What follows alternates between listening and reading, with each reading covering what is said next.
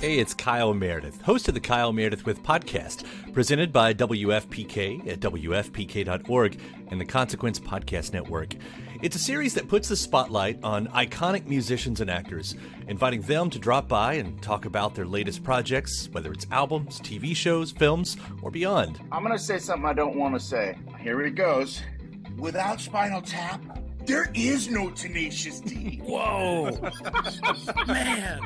We get great stories and the biggest scoops from people like Garbage's Shirley Manson, the 1975's Matty Healy, Jack Black and Kyle Gass of Tenacious D, Maya Hawke, Kiefer Sutherland, and everyone in between. New episodes arrive every Monday, Wednesday, and Friday, so it's a great way to keep up with your favorite artists and discover some new ones. You can find Kyle Meredith With on the Consequence Podcast Network or wherever you get your podcasts. Hey pod people, Engineer Adam here, jumping in for a quick second to let you know about the brand new all-in-one platform for all of you creative podcasters out there. Anchor makes it easier than ever to make a podcast. It's free to use and has all the creation tools you need to record and edit your podcast right from your phone or computer. Plus, Anchor will get your podcast set up on Apple, Spotify, Stitcher, wherever podcasts are found. Even better, Anchor helps you connect with sponsors, even if you're just starting out. It's the perfect choice for podcasters, so make sure to check it out. Download the free Anchor app or go to anchor.fm to get started. That's ANCHOR.fm. Back to the show. The music world moves fast. Want to stay up to date on the latest albums and get in-depth examinations with the artists? Check out Consequence of Sound, the podcast. Bite-sized album reviews for the music fan on the go who wants to stay in the know, and much more. Subscribe to the series on iTunes or your favorite podcast provider, and let the writers of Consequence of Sound steer you right. Check it out at consequenceofsound.net/COS podcast.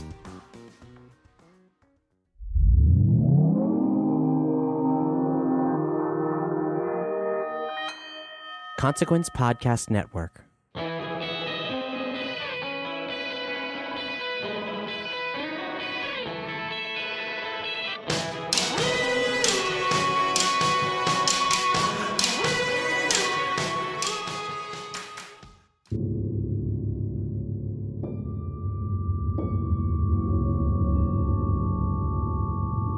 Spooky greetings, everybody! Hello to my eerie, creepy, Halloweeny pod people out there. It's Halloween! What was that?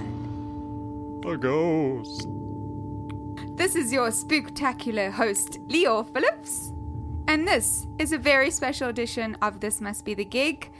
It's your little backstage pass to the world of live music.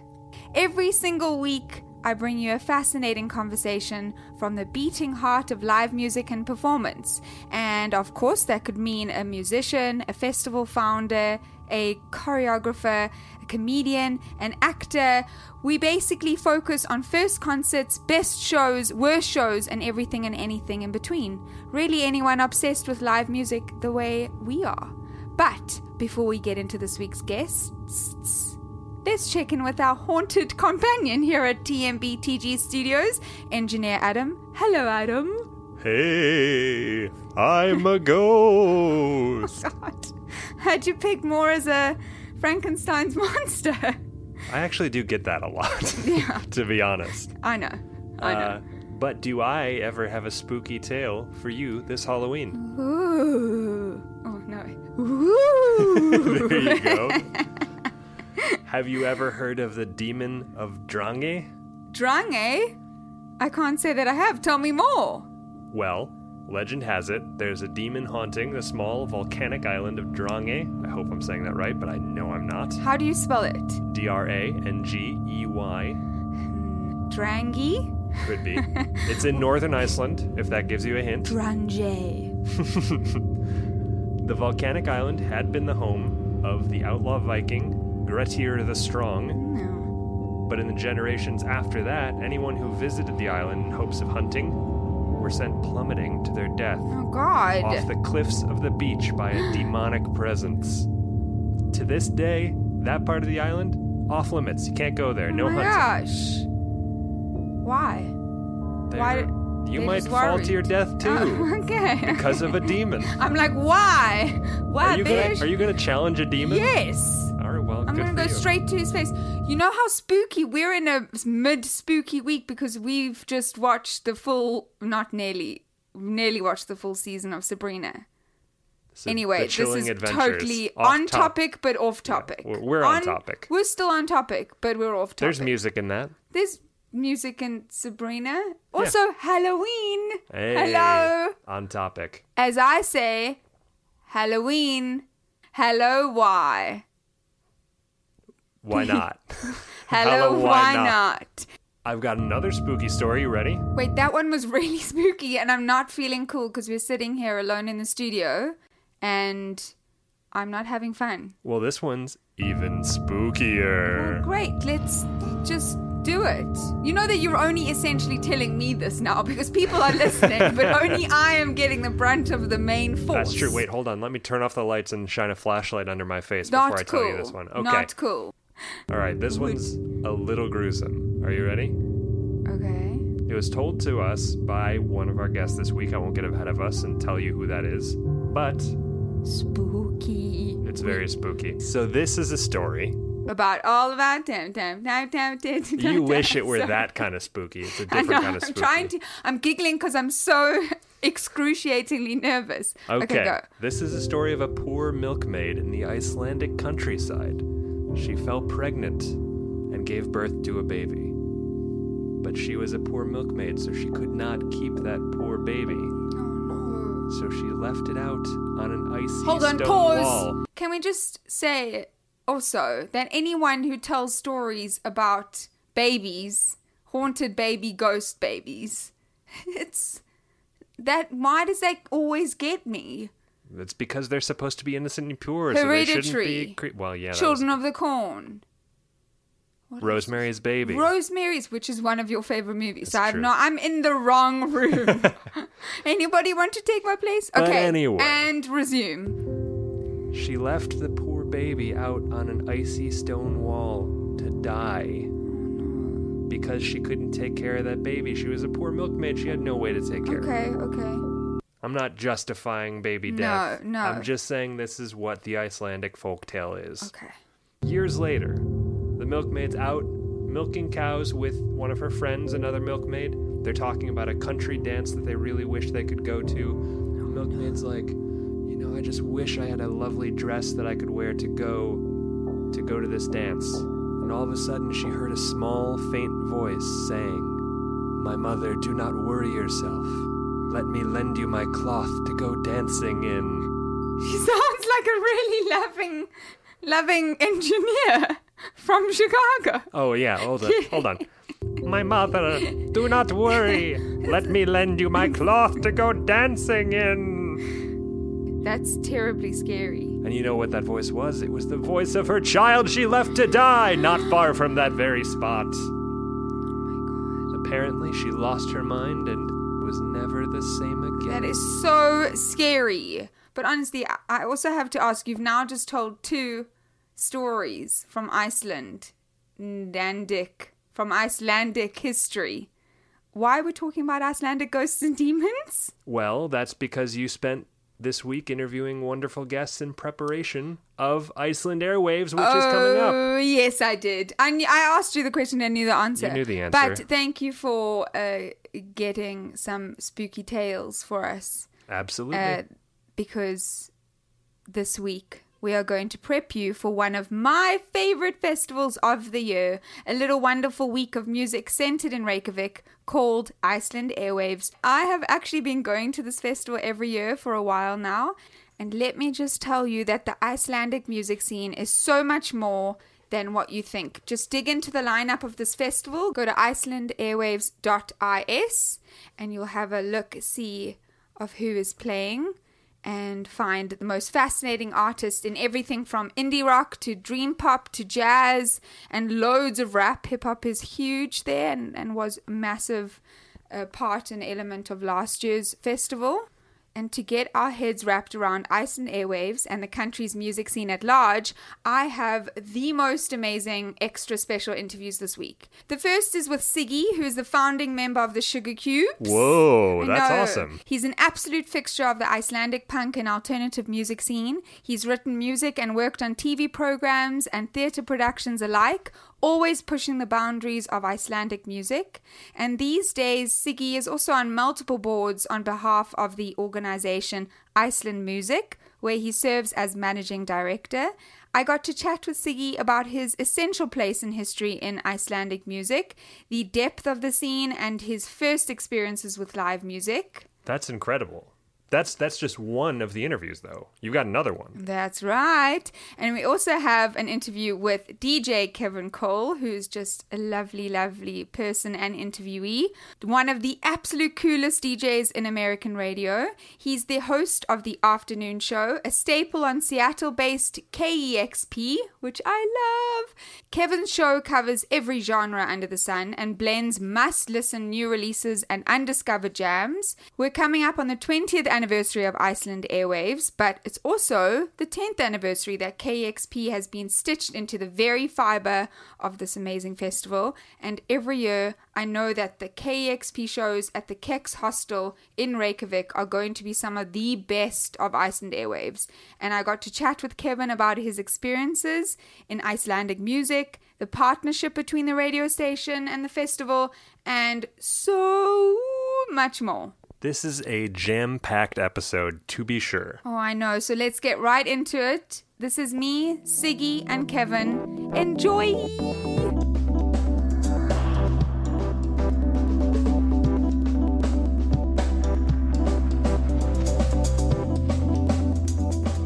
I usually say that I'm a musician. Yes. Who's actually doing working the export office right now. I am the managing director of the Icelandic Music Export Office. Okay. And that's sort of what I do today. But I also play a bit, but not as much as I used to. Yeah, so you were, obviously, I know you from being obviously the founding member of Sugar Cubes, of the Sugar Cubes. So let's talk a little bit about then your performance side of things first.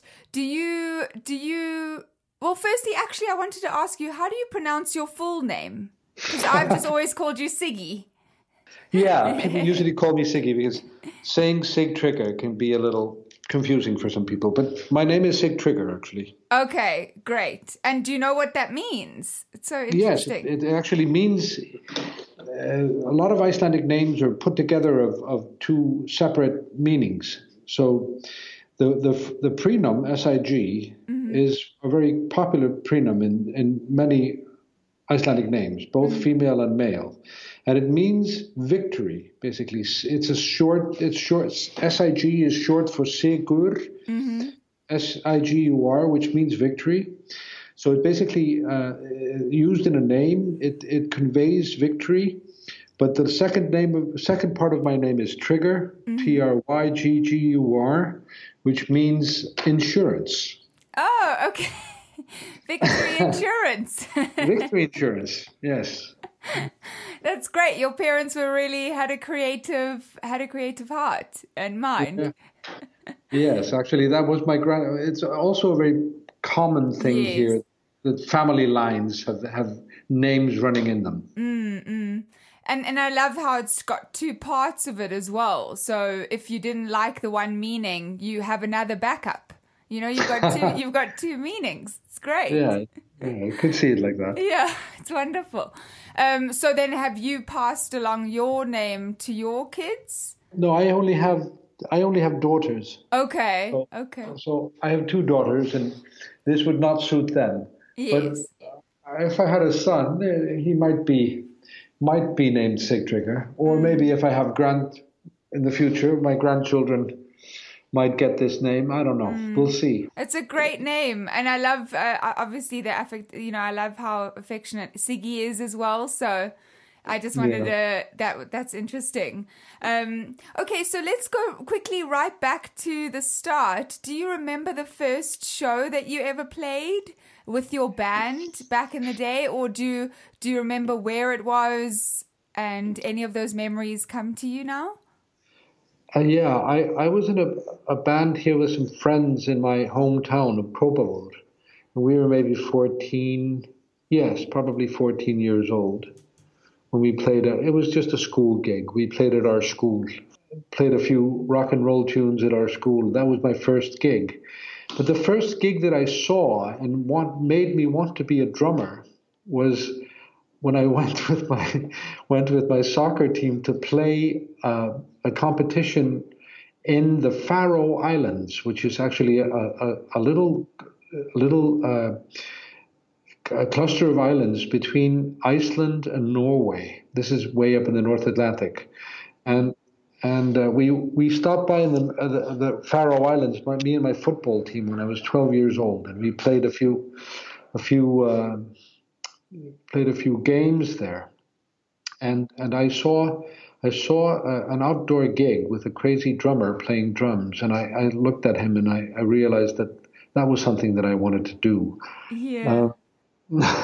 So I remember that very vividly. Yeah. So were you playing? So from that, did you go home and say, I really want lessons, or did you just pick it up on your own? How did you get into it from there?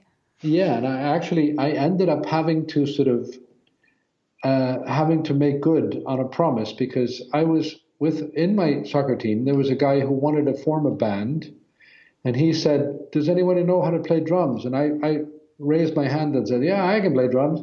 And because I did actually have a snare drum that my father had given to me because he knew that I wanted to play drums. Mm-hmm. But I never really properly practiced because it sort of lacked the sexiness of having a real drum kit and having long hair. So I wanted to have long hair and have a drum kit and play rock and roll. So when we came back to Iceland, I had to borrow quickly a drum set that I knew that one of my uncles had, or a nephew, or an uncle of mine had an old unused drum set that I knew of. So I called him and asked him if I could borrow it a little bit. So I borrowed his drum set, and I picked up a few beats before my friends came to visit the week after. By that time, I knew how to play drums, but it was something that I just picked up on my own, and I used to love to sort of go and watch bands play and would pick up on what the drummers were doing. But I never got any proper drum lessons. No, I did not. I love that was your experience as well, because there's so many people who speak so fondly of finding an instrument on their own. And how, transformative that is in their lives to be able to teach themselves something and then continue learning as you go. Because a lot of us aren't really academic, it's difficult to keep our focus. So I totally understand that need to just want to start it on your own instead of actually going for lessons. Yeah. Yes, there's a special love that happens. It's almost like finding a puppy. Yeah, yeah. I like that analogy. You're right. Absolutely. So then, what was the first show then that you ever saw? What was it, an international artist or was it an Icelandic? Because I know that you obviously were born in Norway, but then when did you move back to Iceland? I was moving around all the time when I was a kid. I was born in Norway, and then I lived a few years in Iceland, and then I moved to New York and lived there for a few years. And then I moved back, and I moved back when I was about 10. I started living in Iceland sort of more continually. And that's when after that, I started picking up the drums when I was about 12. And at the same time, when I was about 12, I saw this crazy gig in the Faroe Islands, but I also started going to see shows here. And there was a band called Pelican in Iceland that had a fantastic drummer who still plays in Iceland, one of my favorite drummers, a guy called Asgeir. I used to love to go see him play. He had a huge drum set, 2 bass drums and lots of cymbals and all sorts of shit. Yeah. And it was really fun to go and see him play. And so, that was one of my first memories of going to a gig on my own when I was about 12 years old to go see. And me and a friend of mine who we used to sort of hang out outside of venues because we couldn't get in. We were like 13 years old. Yeah. And so we would hang out outside the venues and listen to the music through the windows. Oh, wow. Were there, talk to me a little bit about, obviously, so where in Iceland did you actually grow up then, if you were moving around, and then when you finally moved back when you were 10, whereabouts were you living? I was living in Kópavogur, which is a Okay. suburb town of Reykjavik. Yes. Okay. And yeah, that's where I live now, actually, funny enough. But Oh, wow. Okay. Have you that's moved back there after a Yeah, while? Oh, yeah, I did live abroad also from like 93 till 2003 for 10 years in the States and also yes. in the Netherlands. And then I ended up moving back to Iceland and ended up in the same, my original town that I grew up in, which is next to Reykjavik. It's a lovely place. And so I grew up there basically, and there was a lot of music there. There was lots of bands sort of practicing in garages, and a lot of garage rock happening. Yeah. I think that and obviously looking at how Reykjavik has changed so much, of course, as any city would, and how obviously the influx of so many tourists coming. How do you feel the scene is different to? I mean, of course, this is, quite a difficult question, but how has this scene really changed from then until now? Is it more saturated? Like, are there just more bands, or is it just completely different? It's completely different. I mean, there's much more bands now than back in the days when I was starting to play. And now we have like an international music scene in Iceland. That didn't happen until Iceland Airwaves took off. Yes. Around the beginning of this century, I would say. Even though the Sugar Cubes had made a name for themselves internationally, and even Mezzo Forte, which was like a jazz funk band before us, actually, we were the first band to work in the States and sort of go really internationally. We sort of put Iceland on the map as a musical country that actually had international music coming out of here. And we formed a small collective called Bad Taste, which is actually a small record label today and still exists. It's sort of been an incubator for a lot of interesting Icelandic music through the years. Okay. I mean, we put out Sigur Rós's first record and some other bands, but it's never really been a big label, because it's just, it never had the international clout to do anything like that. But it isn't until really, as I said, the early part of this century that a festival like Iceland Airwaves starts putting Iceland more on the map as an international venue for music as well. People start coming here and seeing Icelandic music in its natural setting. Absolutely. And it's extraordinary. I've been for the last few years. I've covered it, and every single year it's totally different. It's one of those experiences that, although some shows may be in the same bars or in the same, window of shops, I love that when that happens. It still feels totally different. So tell me a little bit about what you do with Iceland Music Exchange, and what you obviously plan to do, and how that ties in with Iceland Airwaves. Yeah, well, actually, I run what we call Iceland Music Export, which is a government and music-funded operation. It's a small office that sort of works all sorts of programs in exporting music. We run also 2 websites, one is in Icelandic, which is an information agency for Icelandic musicians wanting to export their music. And the other one is in English, and it's more like a portal into the Icelandic music scene. Okay. Where you see a list of Icelandic bands and artists. You can see a list of Icelandic music festivals. You can see a list of gigs with Icelandic artists abroad. You can click on it and find what Icelandic gigs are close to you, wherever you live. We're an information agency, basically. All things Icelandic music, back and forth, both out of the country and for people looking in, and all sorts of stuff like that. So and strategies, funding, and we're sort of helping to sort of build the infrastructure for for the music scene in Iceland, because there is a very healthy music community here. It's a very creative atmosphere here, but there isn't very much music business in Iceland. We seek most of the business outside of Iceland. How come there isn't much of the business sense there? It's a very small community. We're a nation of 350,000 people. So we have really never had the market. The internal market is so small that we've never had the chance to build up a music industry here, really. But we have a very creative community that has become very good at exporting itself. So we seek our business outside of the country, both sort of labels and publishing and booking agencies and such.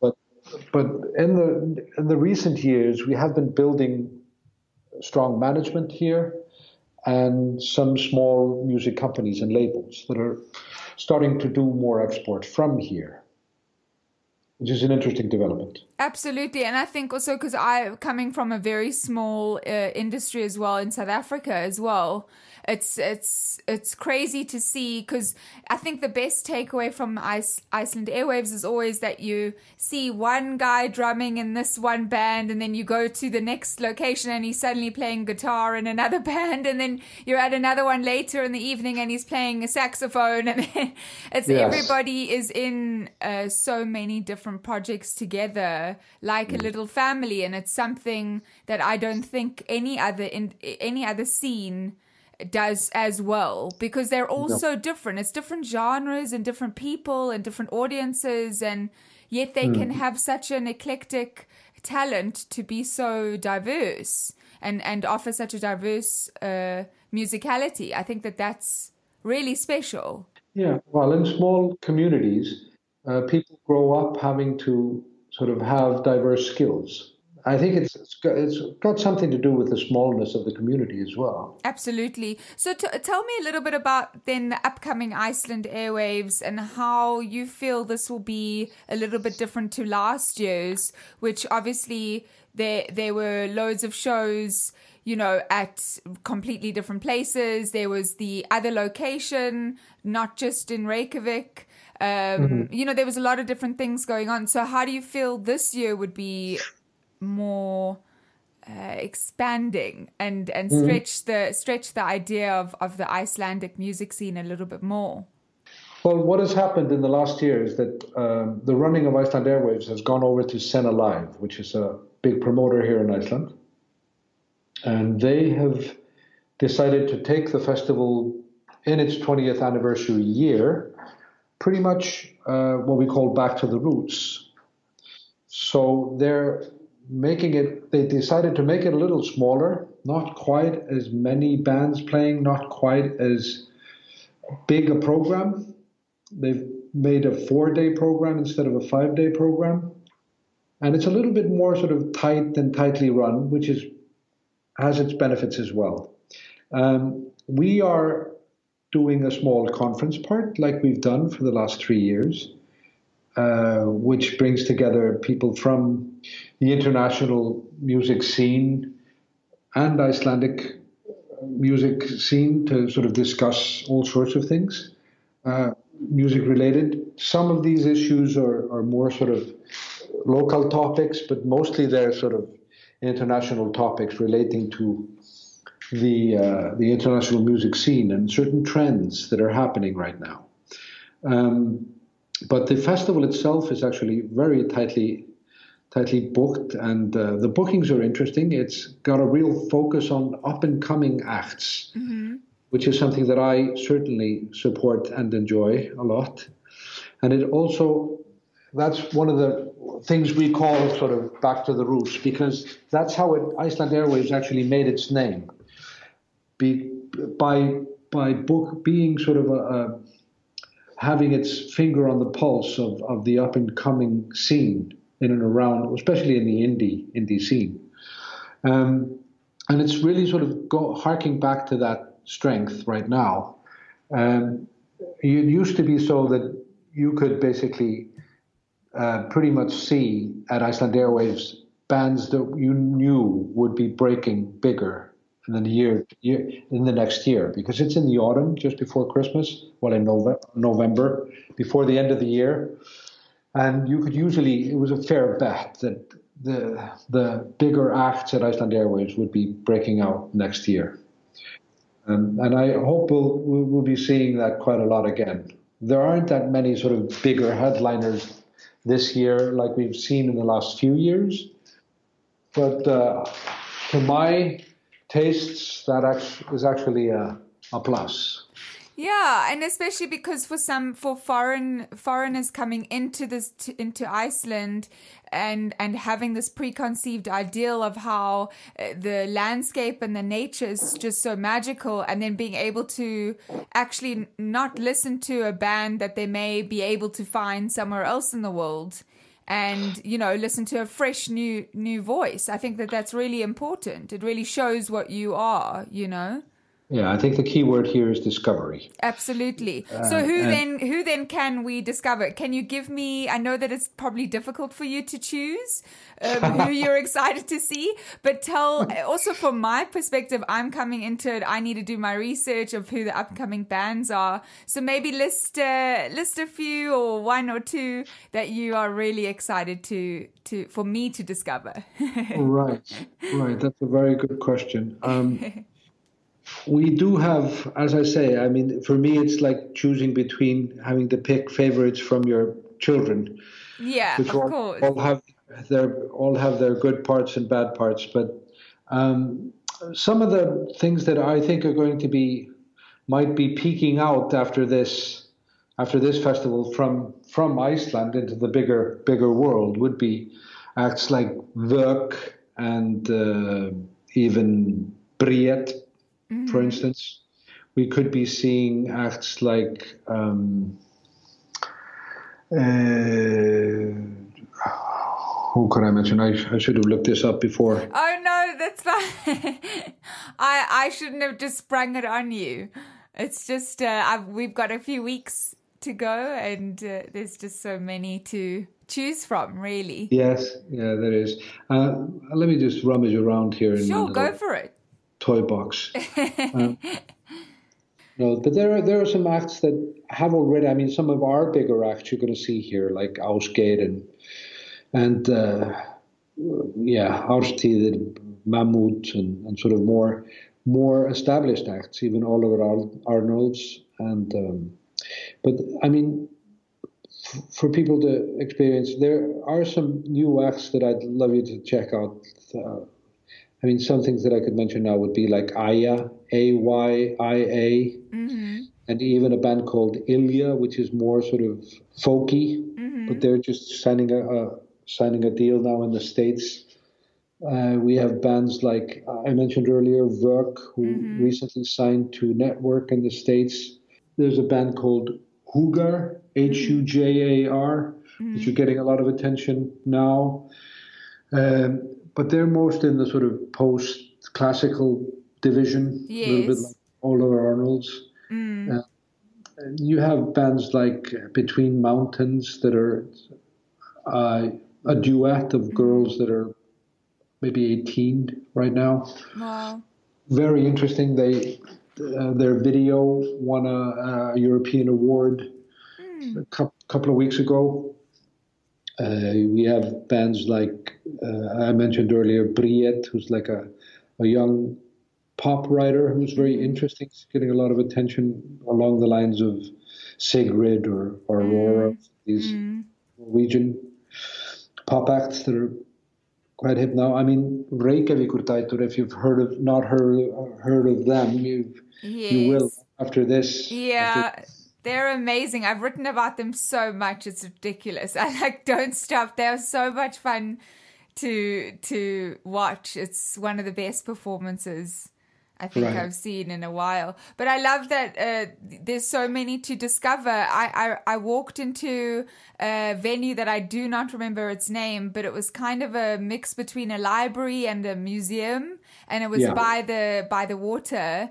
And Hormonar, I don't know if I'm pronouncing it right, Hormonar, Yeah, Hormonar. Yeah. Hormonar. They were playing, and the rest of my night was gone. Anything I had on my list to cover, it was gone. I stayed there for the full show, and so I actually think what happens is that everyone is so good that you lack out. You walk into a place and it's very rare to not actually enjoy something, which is, again, so unique. People often have this sort of preconceived idea about sort of what Icelandic music sounds like or should be like. And that, of course, is based on some of the bigger ambassadors, so to speak, of the music scene from here, like Sigur Rós or Björk. And people often have an idea of Icelandic music scene being quite sort of atmospheric. But there's the band you mentioned, Hormonar, is basically it's a bunch of girls that rock out pretty hard. Yeah, it's amazing. It's like hard punk, yeah. And there's a lot of interesting diversity happening right now in the Icelandic music scene. I mean, with bands like Of Monsters and Men and Kaleo have gaining a huge audience in the States. Their sound is quite different to any of their predecessors. And for me, it's basically a lot about the diversity right now. The diversity that we're experiencing and seeing sort of blossom out of here, which I'm quite excited about myself. And we're sort of trying to catch up with our tail and trying to sort of and trying to promote this diverse music all over the place. But it's a luxury problem because it's a lot of fun. Absolutely. And the only way to really experience it is to come to Iceland and see it. And of not, course. Really, that's the best possible way to see somebody in their natural habitat. If somebody was coming to Iceland Airwaves for the first time, what do you think their number one thing would be to bring? Or at least to remember? Because in the last few years, I would have maybe suggested, like, bring an umbrella or bring, because it was always rainy or, but you don't care because you just run from place to place but what is the one thing, that you feel people should bring with them to experience Iceland Airwaves in the proper way? They need to bring a big raincoat. Yes. You can bring a big raincoat and a thick sweater. Yeah. That's the best advice I can give you because the weather here is unpredictable, and an umbrella is not never going to help. No, it's going to blow out of your hands, very, very likely. Absolutely. And is there like a saying that you love in Icelandic that relates to the music industry? Maybe something in Icelandic that you can share with the listeners? I'm making you dance, but it's so interesting for people who've never been. I love to say "Þarna hitti andskotin ömmu sína," which means when you hear a wonderful, unusual mixture, and this relates in my mind very well to sort of a lot of the stuff that happens in the Icelandic music scene naturally. When you have, as you said earlier, different types and genres sort of mixing up and creating something quite interesting and new. And "Þarna hitti andskotin ömmu sína" means actually literally that's where the devil met his grandmother. Like staring it down. Okay. Yeah. I get it. That's great. Thank you. You are so lovely. And I can't wait to experience it again this year. And hopefully we can meet up and meet in person. That would be great. You're invited to the office for a coffee. Oh, thank you. Over. Yeah.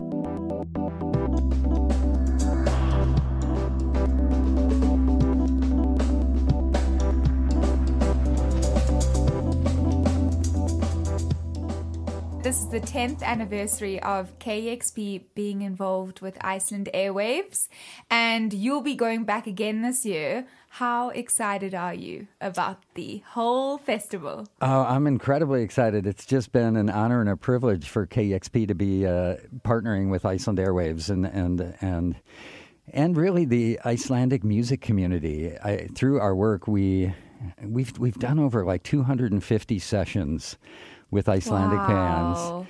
I know over we're over 2,000 videos of sessions with Icelandic bands that have gotten viewed over 85 million times.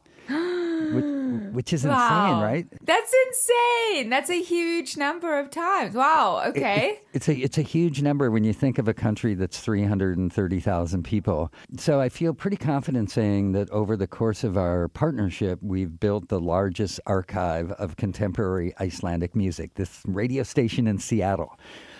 And I'm extremely excited to go back. We keep going back year after year. This is the 10th year because the music scene there is so remarkable and it continues to evolve. And if it didn't, we wouldn't keep going back, right? Like being a nonprofit arts organization like we are, we have to think about our public service impact and how we're spending our time and resources. And every year we look at the lineup and we kind of ask ourselves like, hey, how much opportunity is there here to partner and to bring great music to KEXP music lovers? And we think of our, the people we serve as music lovers all over the world. So how can we, what's the lineup and what's the opportunity? And are there great bands playing? And Iceland Airwaves does such a great job of showcasing new and emerging Icelandic and Nordic talent, but also new and emerging artists from all over the world. And they strike this really great balance of discovery, I think, and beautifully curated, like thinking about the international artists they bring in aren't necessarily your main headliners that you would see at any other festival. Yeah, I love that. I love that part of it, how they always bring in actually the most current international artists that maybe would actually not be as big but are right at the cusp of breaking. Yeah, somebody like Superorganism. I know. And Sakamami, there's so many different types of international artists but especially this year, I'm not sure how you feel about the lineup, but I think this year especially, I loved your word discovery. I think that's the operative word here, in that a lot of people are going to get the chance to really focus on Icelandic bands this year, as opposed to the years in the past where there were these bigger acts. Yeah, I think that's the beauty of it, right? Like, not that seeing a big act like maybe Flaming Lips or War on Drugs is bad. That's awesome, right? No. But if you're going to travel in November halfway around the world or wherever you happen to be living to Iceland, you want something really special and unique that you can't get anywhere else. And, discovery, I think, is sort of the key word, because you've been going for a number of years. You run into bands that you've never heard of before that blow your mind. That happens every single year. Absolutely, and in the most inconspicuous places. So like in a window shop, or in a library, or in completely different venues that you wouldn't normally put a band as well, which I think is also really unique to Iceland Airwaves. That I just walked up a street, 2 years ago, and there was a band playing in the window of a shop. I think it was a camping store or something.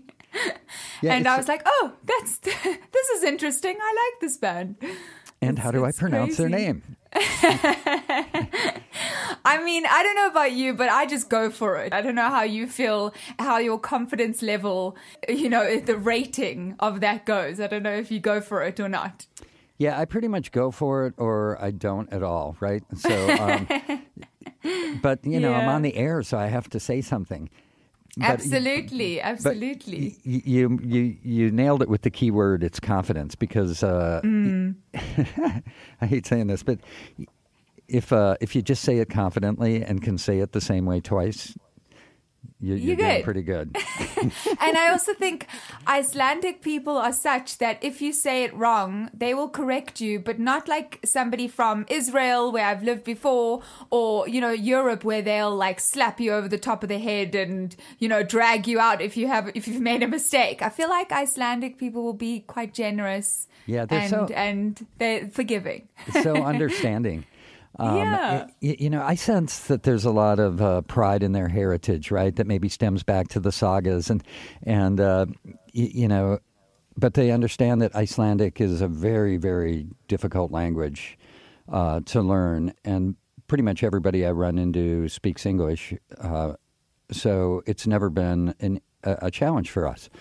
And I try to learn as much Icelandic as possible, and working with artists and being on the radio, back announcing the name of an album. Like for me, part of the reason we ended up going, the reason I went to Iceland in the first place before we started broadcasting was the second Sigur Rós album. Oh gosh, Augadisbyrjun, and yeah, so when I'm on the air and I need to back announce, I need to be able to, try and say it as best as I can. Absolutely. And again, as you're a DJ, you're so well known, this is what you do, and your whole life is revolved around discovery and being able to give a accurate narrative of a band and somebody's story. And I think it's, especially with Iceland, there's always, even just their names are two parts.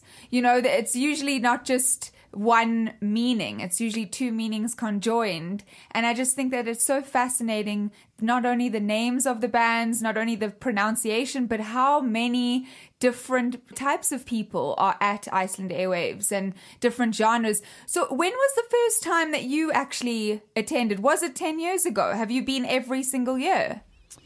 So I went in 2005 just for fun for the summer solstice, and just on a vacation. And I was always interested in Icelandic music. And again, that Sigur Rós album. After I heard that album, I felt compelled to go visit the country to see where that music was made, because I thought it was so beautiful and unlike anything I'd ever heard of before. And just had a remarkable experience. And when I came back to Seattle, I started playing a lot of Icelandic music a lot more. I bought a ton of records from 12 Tónar and Bad Taste Records and at that time. And there's another great record store there now called Lucky Records. So I just started playing a bunch, and that led to meeting with the General Counsel and Trade Commissioner for Iceland in North America, a gentleman named Línar Guðjónsson. And KEXP has had a history of going to music-centric events and broadcasting live, where we'll go to a place where there's a lot of great bands, and especially a lot of new and emerging bands that may not make it to Seattle at any point in time. So we go to try and work with the bands and establish relationships. So we were going to South by Southwest. We were going to CMJ. And it was maybe 2007 or so that we were in New York for CMJ, and I invited Línar down, and we were broadcasting live, and he was hanging out with us, and he saw what we were doing, and he just said, we must do this in Iceland. So it was Línar that really facilitated us going. But the first year we went, we didn't send a full crew. We only sent 2 people. And I did not go. So we sent 2 of our videographers to go capture content. And we set up at Roof Radio, their national broadcast headquarters for Icelandic National Radio. And we used one of the studios, and I think we had about 12 bands. And Einar Orn from the Sugar Cubes was kind of our host. So he was there, and we did sessions, kind of like we do at KEXP, a couple songs, short little interview, a couple songs. And given the time difference, that it's 7 hours ahead, they were recording these sessions and then sending them back to me, and I aired them on the afternoon show.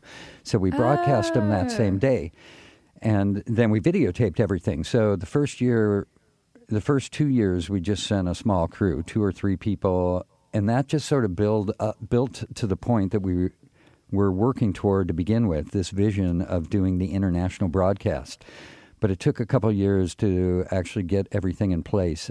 So that first year before the broadcast, I went out to scout locations, and I decided on Kex Hostel, because we wanted a public space that was very accessible, that we felt like people would be hanging out all the time, not just when the bands were playing, and just a really inviting environment. And then it just weirdly happened to be Kex, K-E-X. I know. I thought that was all planned. I think, quickly, just to ask you as well, I think for people listening who have never been to Iceland Airwaves, can you explain a little bit about the Kex Hostel and what you actually do with KEXP at the festival? Sure. So Kex Hostel is a hostel, and Kex in Icelandic means biscuit, and it's an old biscuit factory that a bunch of entrepreneurs, built into this hostel that they wanted to be a real community space. So it's kind of I think it's like 4 stories, and it's kind of right near the edge of the harbor as well. So when you're in the main kind of community area, you can see the bay. It's really beautiful and striking. So it's an old biscuit factory, and like hostels, they have a gathering space, I guess. And man, it's just super creative. First of all, the design is exceptional. The folks that did it really traveled around the world and found all these found objects that they worked into the design of the building.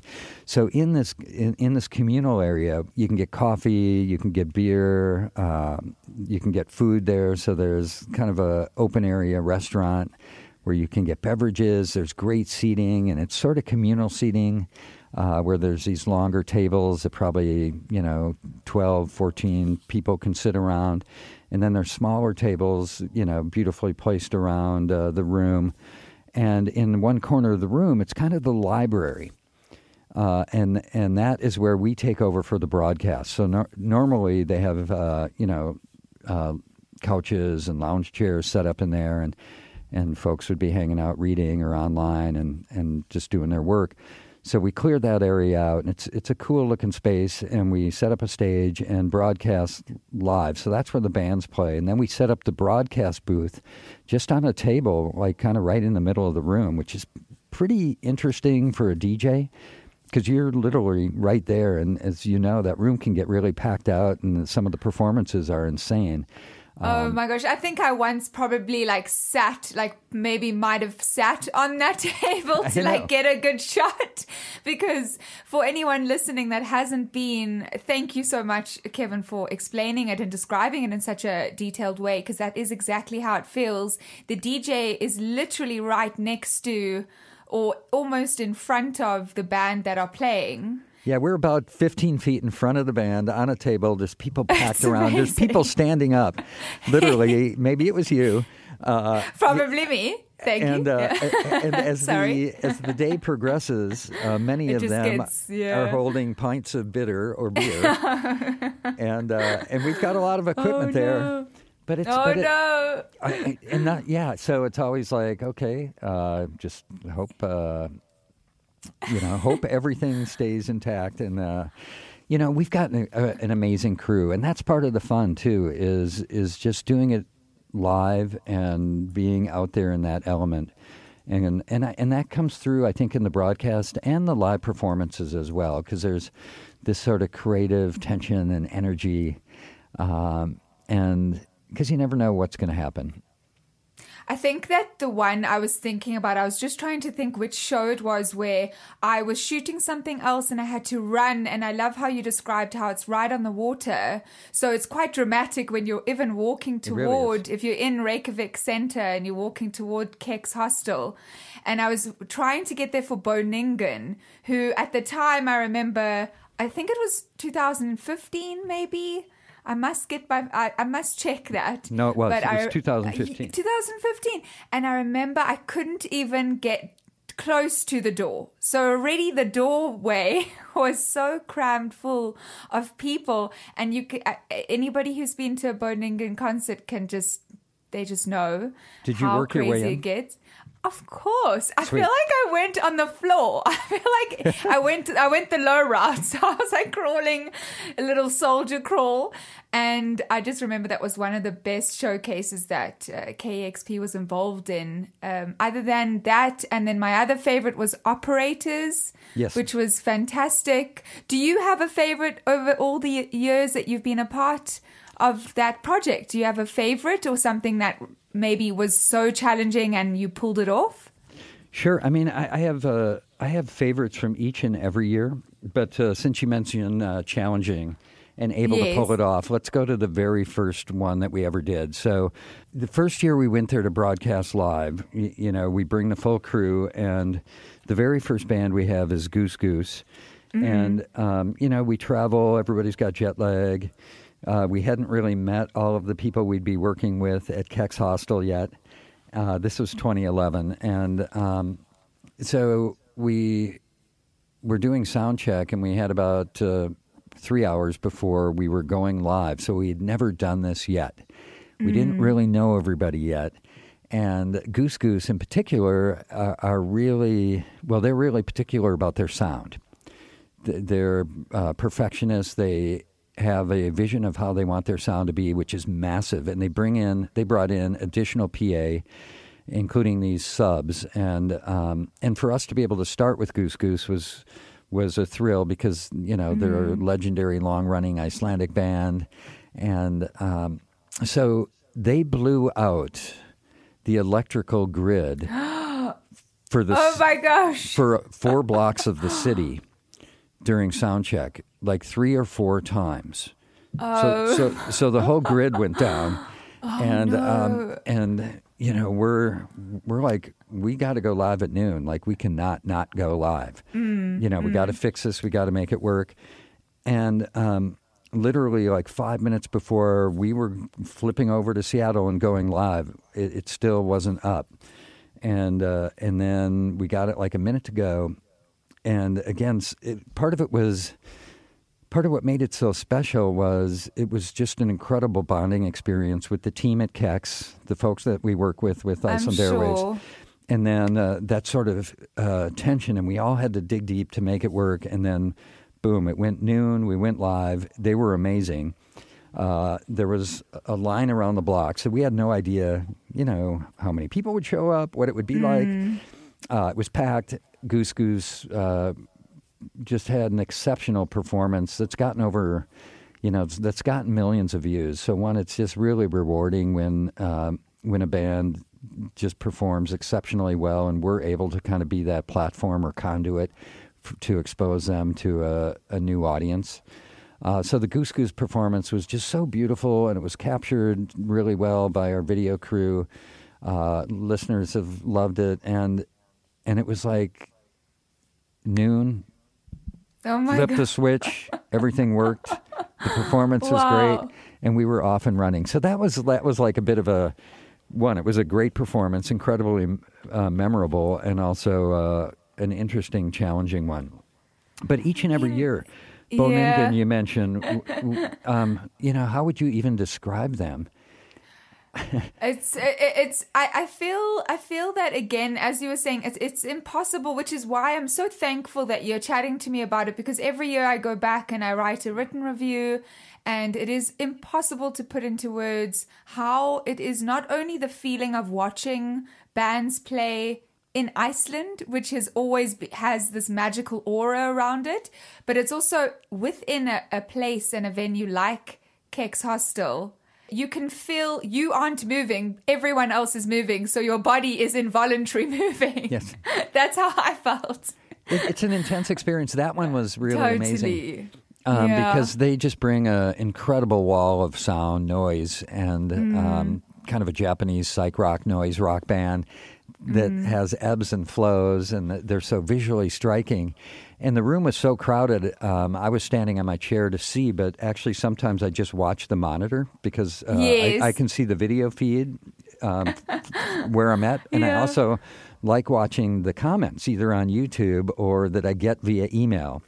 That's from listeners all over the world that are like, what the hell? What the hell is this? I love that. And you capture it, and you totally capture it. And I also love your choice of who you have at the showcase and who you choose to video and do productions of. And I like that it's always a really healthy mix of genres and bands. So it may be bands that have a cult following that haven't really cracked into a mainstream arena, and or local bands that no one's ever heard of. So let's. It's such a pleasure. It's so hard to do, and I feel like a lot of publications who go out to Iceland to cover the festival really do look at KEXP's lineup and their offering as something. You know, it's really inspiring to see. It's kind of it's a great every year. It's a familiarity, especially for me. things change with that festival so often, because that's just the nature of the festival. But Kex Hostel and KXP are always there, and it's quite nice to know that I know if I just have an hour free and I stumble over there, I'll find something that I love. That's awesome to hear. I mean, the way we approach it is I've got a team here. We listen to every single band playing, and we put together kind of a little spreadsheet. You know, each of us have a column, and we pick the ones that we think we'd love to see. And obviously, there's way more than we have space for. And then we think about, okay, so we want to feature some new and upcoming artists that we think listeners will love. You know, that we want to take a chance on. Then we look at the international artists that are playing and kind of think through the same thing. And then we also, part of what's been a real joy for us with this project is to be able to work with artists and kind of watch them evolve and to some extent, you know, help them or play a part in that. So I think through, like, for example, Jofrida, she, her project with her twin sister, Pascale Pignon, was, we worked with them the very first year we went, 2009, and she was like, she had to be just a teenager, maybe 16, 17, you know. Samaras, we worked with them in 2010. Mm-hmm. So we've worked with Jofrida in some form as she's evolved as an artist with JFDR, Samaras, Gangly. So there's been some artists that we have a history with. Olafur Arnalds is going to be kicking off our broadcast this year. And yes, I was going to ask you about this year's lineup and Olafur as well. So was that a conscious decision to do, or was that just something that you've always wanted to do, to start off this year with Olafur? It was both. Okay. So when we knew he was playing and had a new album out, and he's one of those artists that we've worked with multiple times and have just had this joy of being able to watch his artistry has evolved, either as, you know, a solo artist or as Kiasmos. So, you know, we saw he's playing, and right away we're like, okay, if we can get Olafur, that would be great. And if he could kick off the broadcast, that would be the greatest way to start. And that in Seattle time is 6 a.m., right? Oh, gosh. You know. Oh, so, no. Yeah, so thinking through, like, okay, what time is it in Seattle? And an artist like Olafur is just the most beautiful way to and magical, as you mentioned, to really set the tone, I think, for the broadcast. So that's what we wanted. But then you don't know if it's going to work out with the artist's schedule and what their availability is. So in this case, it all worked out beautifully. So some of the bigger Icelandic artists that we've worked with, Olafur, of course, and then Junius Meyvant. And the second album is coming out, I think, on Friday, November 9th, during Airwaves. And Airwaves, yeah. And that's going to be wonderful. I know, I remember watching him a few years ago, and everybody was like, who is this guy? And he was just so magnetic on stage, and now I'm so excited to see he's getting so much buzz, and especially because of the album coming out during the festival as well. I think that there's something quite wonderful about that too. Yeah, it's good timing. Yeah. So who else are you excited for then? Is there any, I know that it's hard to highlight one, but is there one band that you yourself are really excited to watch? So, yeah, it's hard to just pick one. Of course. You know, I'm into Olafur, Junius, and I know they're going to be great. Team Dreams is a project that features Sindri Mar from Sinfang and Soleil, who's incredible. So really excited about that. Then there's the unknowns, right? So Hugar is kind of, Hugar's going to be playing after Olafur that same day, and I think musically the connection totally works. It's kind of ambient neoclassical. And the music that I've heard is just incredibly transcendent and beautiful. So psyched about that. We have a band from the UK playing, Black Midi. They're going to be the last band we play. and they're kind of mysterious. They're super young, and there's not a lot of content available online, but the stuff that we've seen is exceptional. And our video producer, Jim Beckman, was in Ireland about a month ago and happened to see him. And he was like, okay. and we hadn't, they weren't on our list at that time. And he was like, Black Midi, I just saw them. They're unreal. We got to get them in. Got to do it. Wow. And they're kind of in that sort of new kind of punk vein. Not exactly like Idols or Shame. They're a little more angular and indie rock, but there was the songs I heard were exceptional. So there's always these sort of bands that we'll be seeing for the first time. Black Midi. Baghdad Brothers is a new kind of indie rock project out of and young, and they're sort of a collective too. So they're playing the first day, and then Teeter Magnuson, another new artist who has a beautiful album, is playing the broadcast, and then some of the international artists I'm really psyched about. Nadine Shaw, I love her. Yeah, her last album was nominated for a Mercury Prize for, Best Album in the UK 2018, and it's a really beautiful, dark rock record, very emotional. Fontaine's DC, they've played at KXP earlier this year, and they were so good.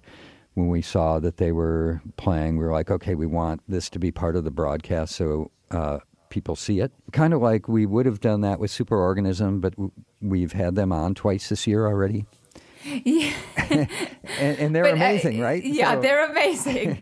I think it's twice worth the charm, you gotta do it. Yeah. It's wonderful. So when you have to travel to other countries for festivals, and especially traveling to Iceland for this festival, what kind of things do you look forward to other than the showcases and the music? Do you have any time in between to, nip out and go and experience other things and try new foods or go sightseeing and do that sort of thing? Is there any time that you can allocate to that? That is a great question. So there's not a ton of time. And what we do is we do the broadcast, and we also, when we're not broadcasting, we set up sessions at people's homes or art studios or field recordings. So some years we have recorded 35 bands in like 5 days. Oh my gosh. 5 or 6 days. So we're broadcasting Wednesday, Thursday, Friday. Saturday and Sunday, we're going to be capturing content out in the field. So we've got this band, ADHD, who have been one of the highlights for me. And I would highly recommend you check out the video. I'm going to. I watch it probably once a week. Every week. If I'm working late night at home, and it's 1 a.m, I'll put that on as background, and it just is so transporting.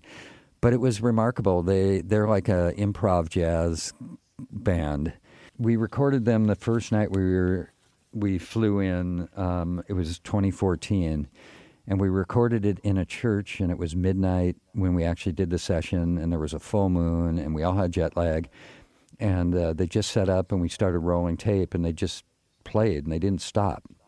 They played for like 24 minutes, and then they knew when it was done, and they stopped. And I remember there were only like 8 of us there. There was the crew. It wasn't open to the public, and we were just like, oh my God. What is this life? I can't believe we're the only ones that got to see this.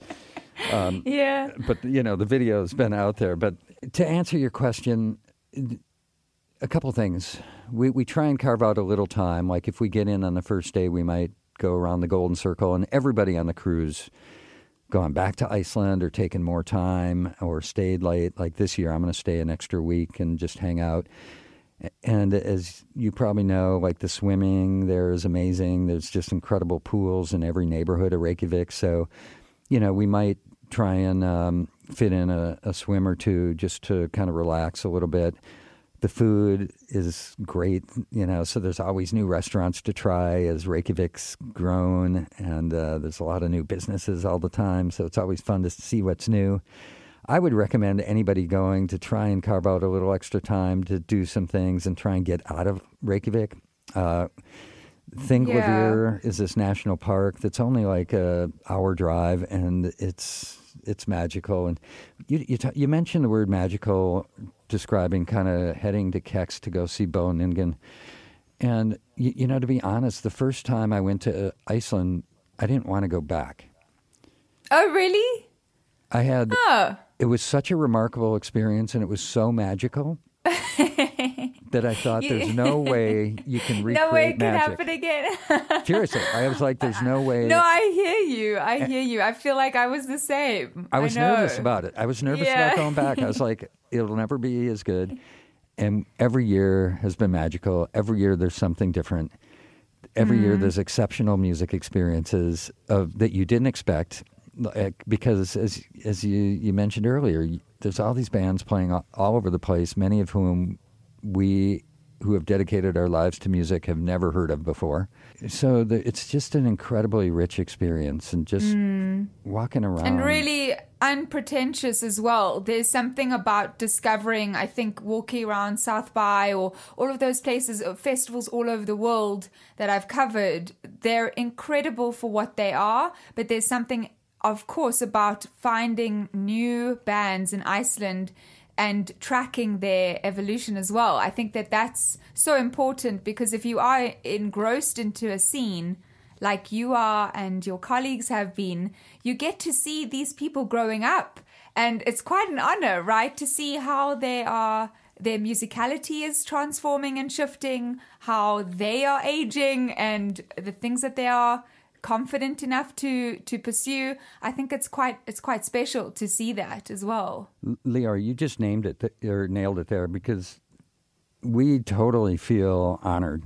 We feel like we're honored that we've been welcomed into the lives of so many of these Icelandic musicians and bands. They've invited us into their homes, their rehearsal spaces, their studios and venues, but even more so, they've trusted us to capture and document their music, and in many cases in very intimate and revealing or vulnerable spaces, where, like, back to that ADHD performance, I mean, it was remarkable. It was in a church, and they just started playing, and they were feeling the music, and they did that in front of us, in front of the cameras. And I if you look at some of the comments from listeners on YouTube, I've got a couple of them here. Like one comment is just, "How the fuck? This is so amazing! I can't even. How is this even possible?"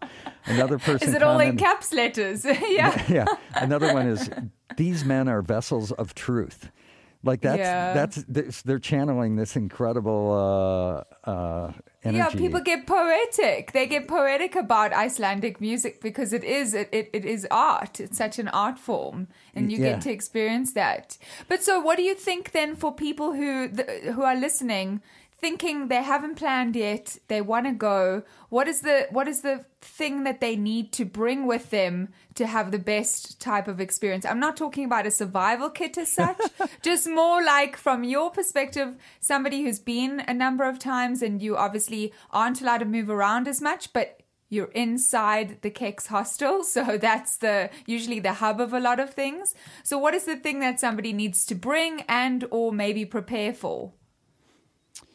So, since we're not talking about a survival kit and bringing layers of clothing and a raincoat, I would say an open mind and just an adventurous, bring your curiosity and your open mind and just a flexibility to just experience new things and just take it all in and go with the flow of this whole event. And in terms of prep, sure, like, go to the Airwaves website, and if you look at the artist lineup, there's links to experience a little bit of music from each of the artists. So that can help frame things. What was your first concert? Back in the day when you were young, like, you started listening to music, maybe you hadn't even gotten into music yet, but your first ever concert that you went to see, what was it? Well, the first ever one that I think was really me going out on my own was I actually got to see The Who. Oh my gosh. What? And wow. I was like a young, maybe I was 12 or 13. And that was mind-blowing. And I was a hardcore music fan already. But like I hadn't had experience really going to shows. My parents had taken me to a show earlier, but I'm not counting that one. Oh no, you are cheating. DJ Kevin Cole, you are cheating. You have to tell me your first one. No, what was the first one that your parents took you to? It was like Blood, Sweat, and Tears. Okay. And I remember sitting in this like uncomfortable chair, kind of going, I'm not quite into this.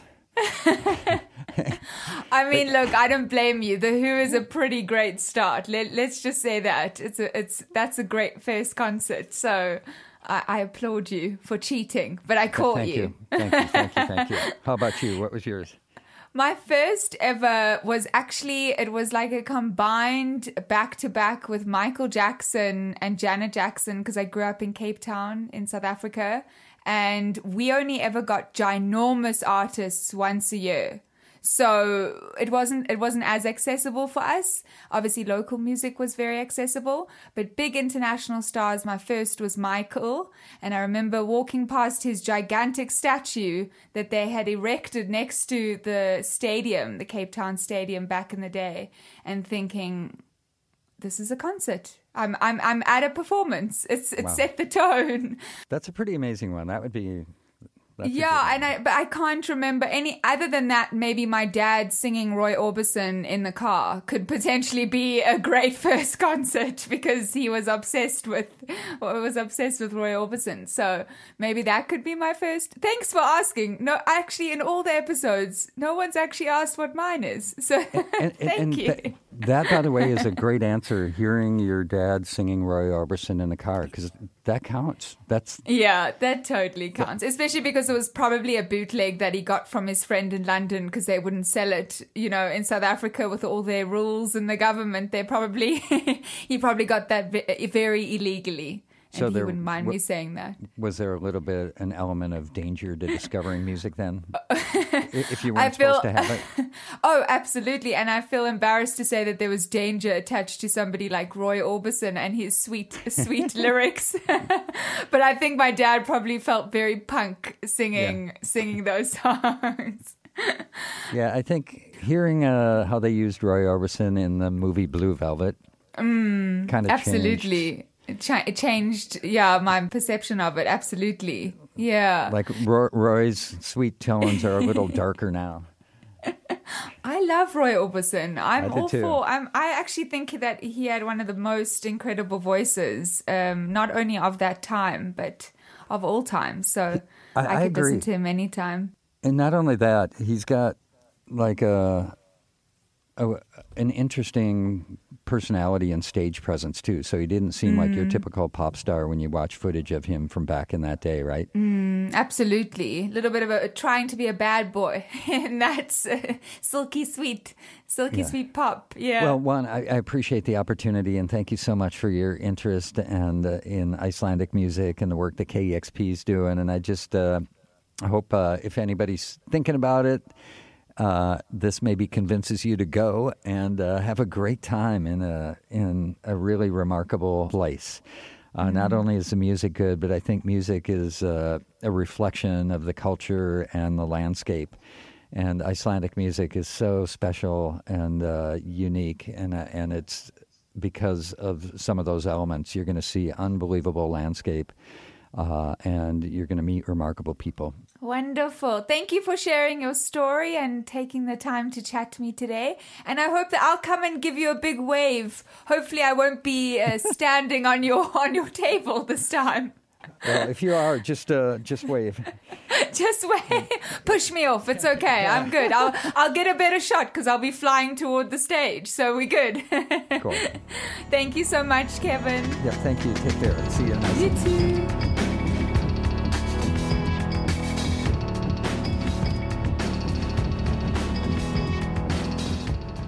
This Must Be the Gig is produced by Adam Kibble, and we'd like to thank Billy Yost and The Kickback for our theme song, Rube, and buy their music at thekickbackband.com.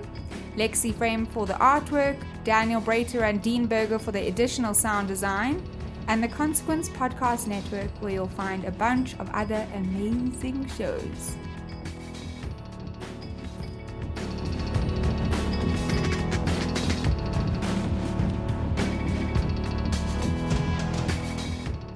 Hey!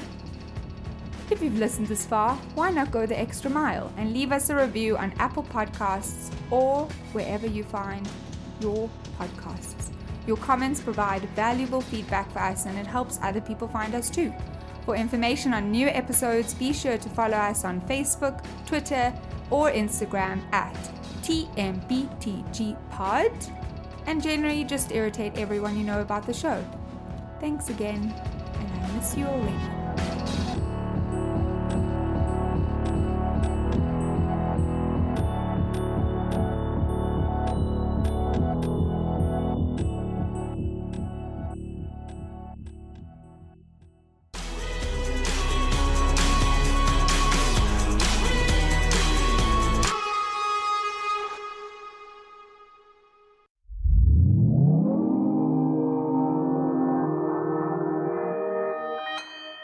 Consequence Podcast Network.